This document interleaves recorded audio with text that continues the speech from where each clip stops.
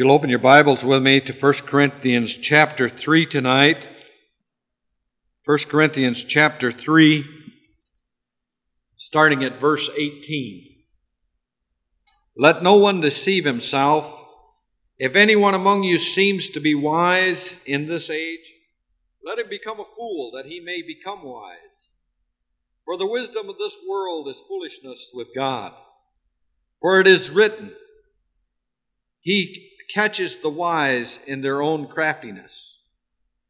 And again, the Lord knows the thoughts of the wise, that they are futile. Therefore, let no one glory in men, for all things are yours, whether Paul or Apollos or Cephas or the world or life or death or things present or things to come, all things are yours, and you are Christ's, and Christ is God's. Hallelujah. Hallelujah. Praise the Lord. You know, there's a story of a farmer in Africa, and his farm was the land wasn't all that fertile. The part of Africa that he was in, it was kind of rocky, kind of rugged type terrain, and it was hot and it was humid. And he would go out in the evening and he would sit on some of the piles of rocks, and he'd sit there and he'd look towards heaven and he would complain about how rough he had it on that piece of property. He just would complain and complain and complain. And it seems that after that farmer died, that piece of property passed on to his relatives, and one of his relatives opened it up and they began to do some mining there. And it's now one of the largest diamond mines in Africa. And it's located on the very spot where this man used to sit and complain. And as I was thinking about that, are we sitting on a diamond mine or on a gold mine? And are we so insensitive to the fact that of what we have that we just sit around complaining about it? In verse 22 here it says, all things are yours. I want you to underscore that. All things are yours. Someone said, it's folly under the sun to live above one's means. It is the folly of every Christian that they live spiritually far below their means of grace and godliness. They are like poor people who have come into a large estate and cannot for some time adapt themselves to their altered position or comfort themselves to the benefits that benefits their condition. And so as I read these things, as I thought about these things, I had to ask myself, are we taking advantage of everything that is ours as believers in the Lord Jesus Christ? Am I falling short of the grace of God? God wants to do so much. God wants to give us so much. Am I falling short of what God could do for me? I believe that every church ought to be living in the abundant life. There ought to be the gifts of the Spirit being poured out upon the church. We ought to be able to, if I'm sick, I ought to be able to call for the elders of the church, and I ought to receive a healing. Amen? There ought to be someone in the church who is gifted in the gifts of the Spirit of healing, that they could come forth and pray for me and healing would take place. Amen? I guess the question I'm asking, do I have everything that God has? If I don't have everything that God has for us, then why not?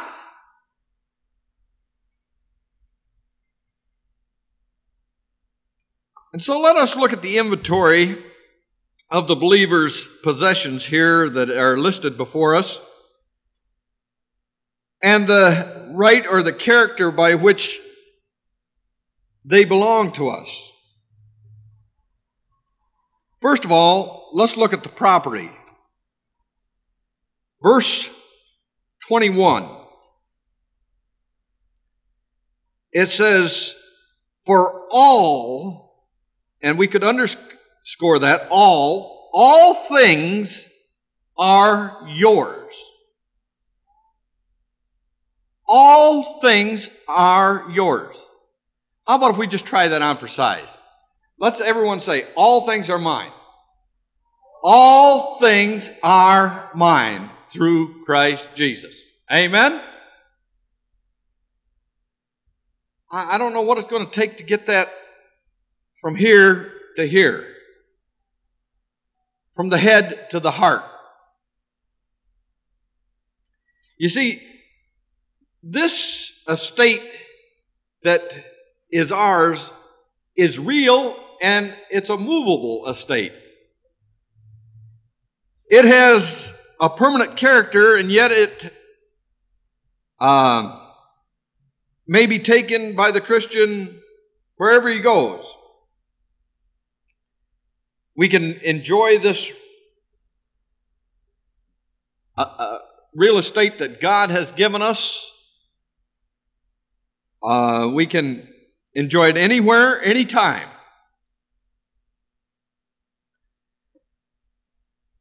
A man rich in this world's goods has limits. His real estate is immovable.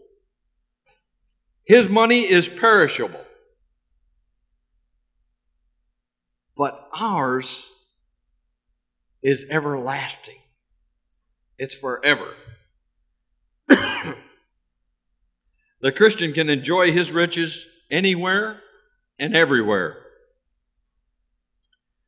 You can take a Christian and you could strip him naked, cast him shipwreck upon a desert island, and he would still be rich.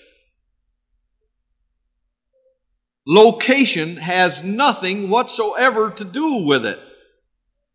You know, the fact that you're not located in the Bible Belt has nothing whatsoever to do with it. We are rich in the Lord Jesus Christ. Hallelujah. You can spoil a Christian from his earthly goods. You can reduce him to the poorhouse, and yet he remains rich. When he has nothing, still he possesses, what's it say? All things. Hallelujah. What are some of the things that he possesses? Let's look at our scripture here. What are some of the things that he possesses? First of all, he possesses the Christian ministry, which we see in Paul or Apollos or Cephas. You see, the church is not the ministry, but the ministry is for the church. And the Corinthians didn't belong to these great preachers. These great preachers belonged to the Corinthians.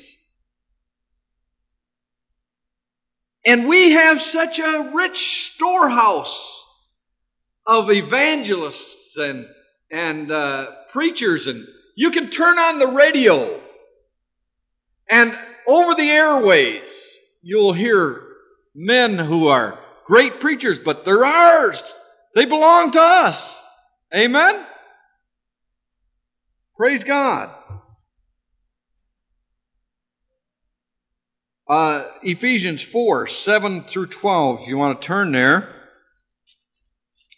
It says that when Christ died, or when Christ rose,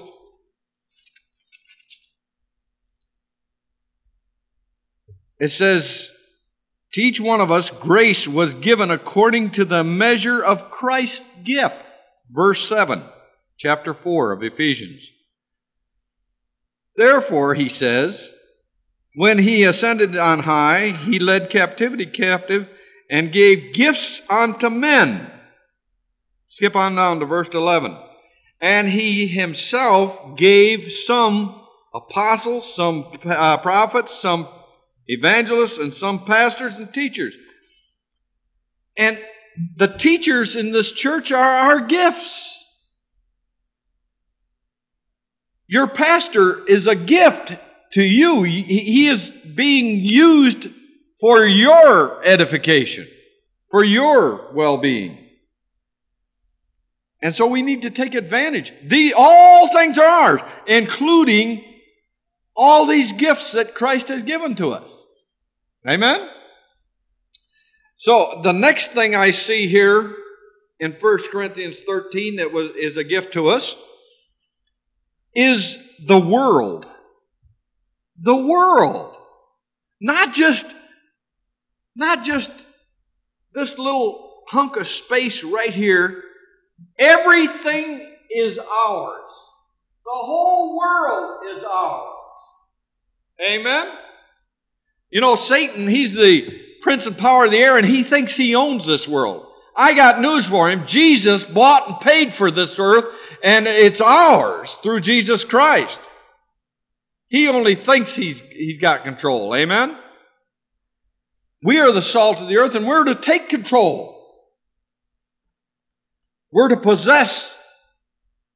We're to take possession. Amen? Occupy till I come, Jesus said. Someone said, the world is a bad master, but it's a useful servant.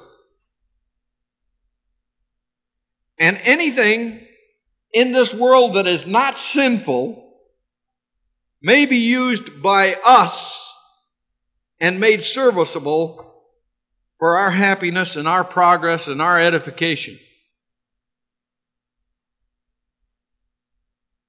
1 Corinthians 7, verse 31.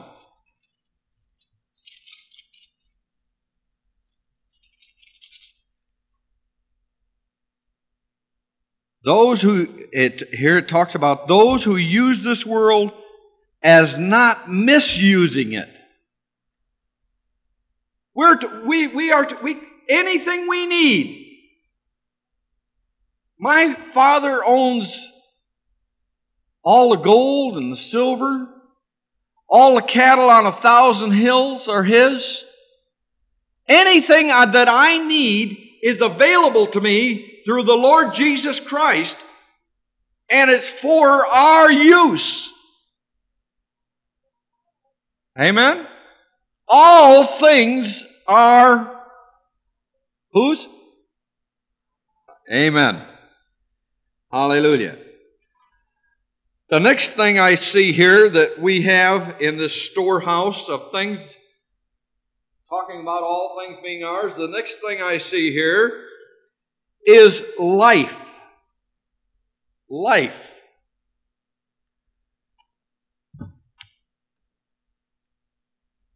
Life with all its vicissitudes and possibilities and sorrows and joy and trials and success. They're all ours. It's quite a difference to the Christian as compared to the non-Christian. We need not to be helpless. We don't need to be in despair. We can be sure that circumstances of our life are ordered by our Heavenly Father. we can be sure that the lines of our life are drawn by our heavenly Savior. I believe that God knows the beginning from the end. I believe that He knew me before, when I was being formed in my mother's womb. He knew me. I believe that He knows all about me. He knows what He's doing with my life. He has everything under control. As long as I am giving myself to Him, He will control me. He will take care of me. He will feed me. He will make sure that everything that I need is provided. Amen?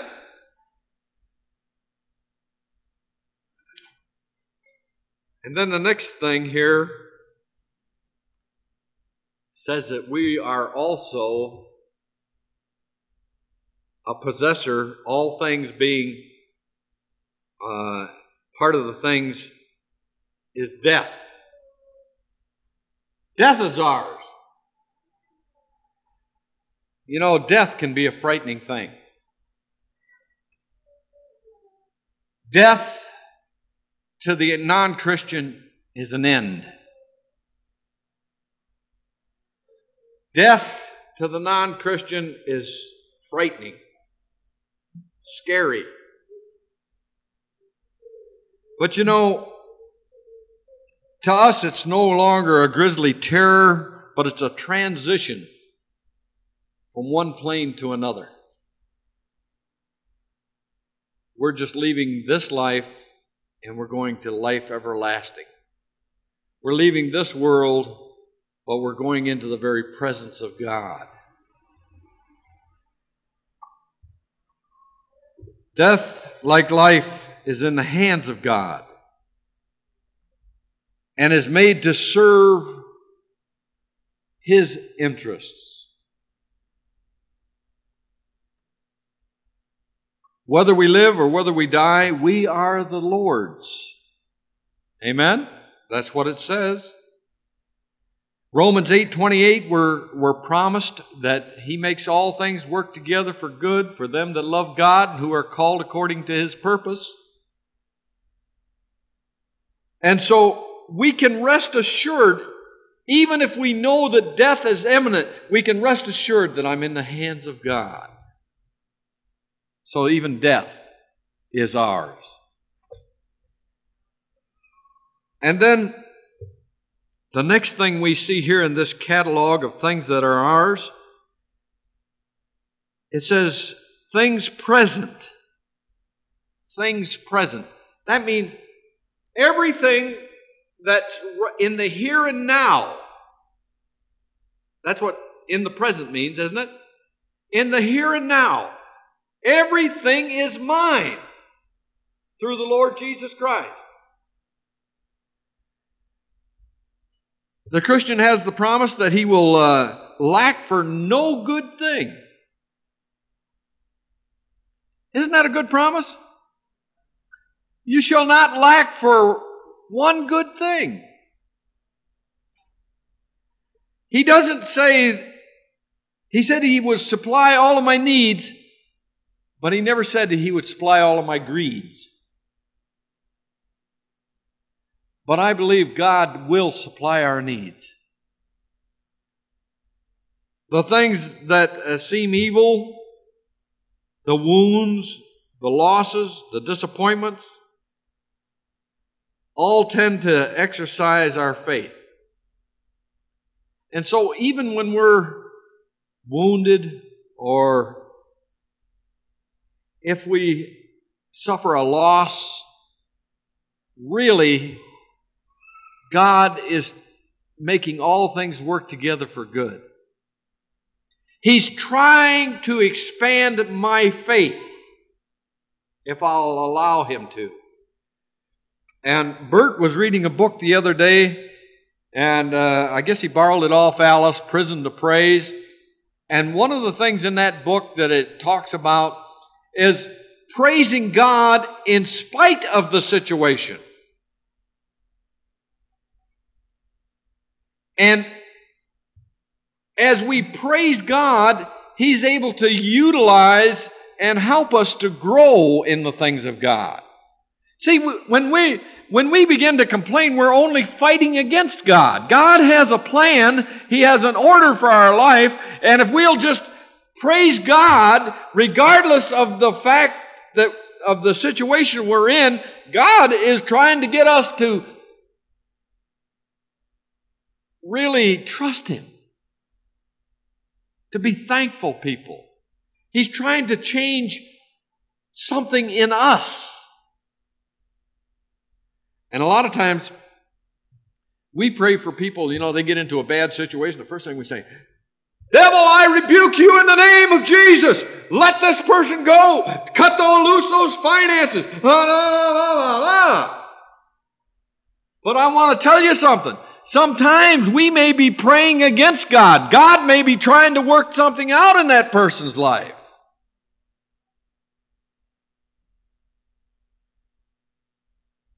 So what we need to do is that we need to learn to trust God. And then the next thing I find in this catalog of things is things to come. Things to come.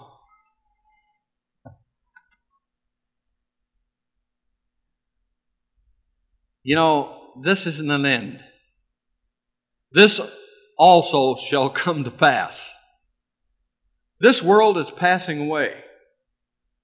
One day, He's going to roll up the heavens as a scroll, the Bible tells us. Amen? This earth is going to pass away with a fervent heat. This world is dying.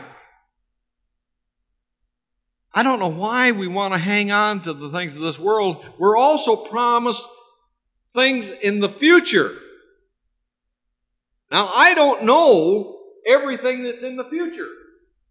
I may not know the future, but I want to tell you something. I know who holds the future. And He has gone to prepare a place for us. And if He has gone to prepare a place for us, He will come again and He will receive us unto Himself. I just believe it's going to be so beautiful that words won't even describe it. What a comfort to know that my future lies in the hands of God, that it doesn't depend on me. Amen? I want you to look at Romans 8:38. This is some of my favorite scripture here.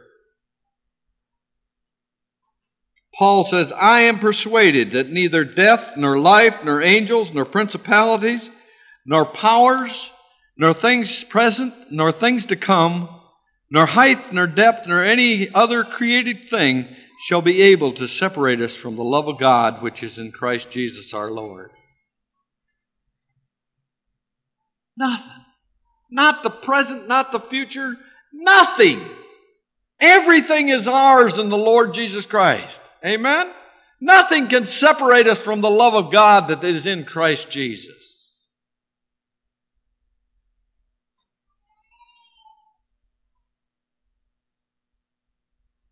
So secondly, I want to talk about the security of all this property that I've just cataloged here for you. You see, the Christian holds all through Christ. Everything. It says here in the last part of verse 22, it says, all are yours, and you are Christ's, and Christ is God's.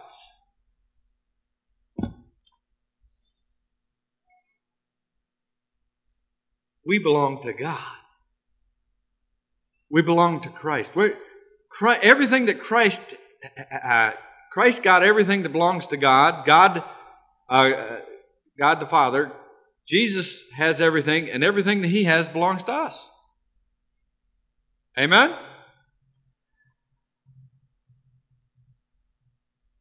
We are part of a godly family.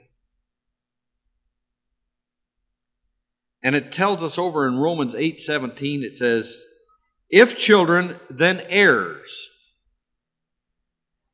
It's like you open up a will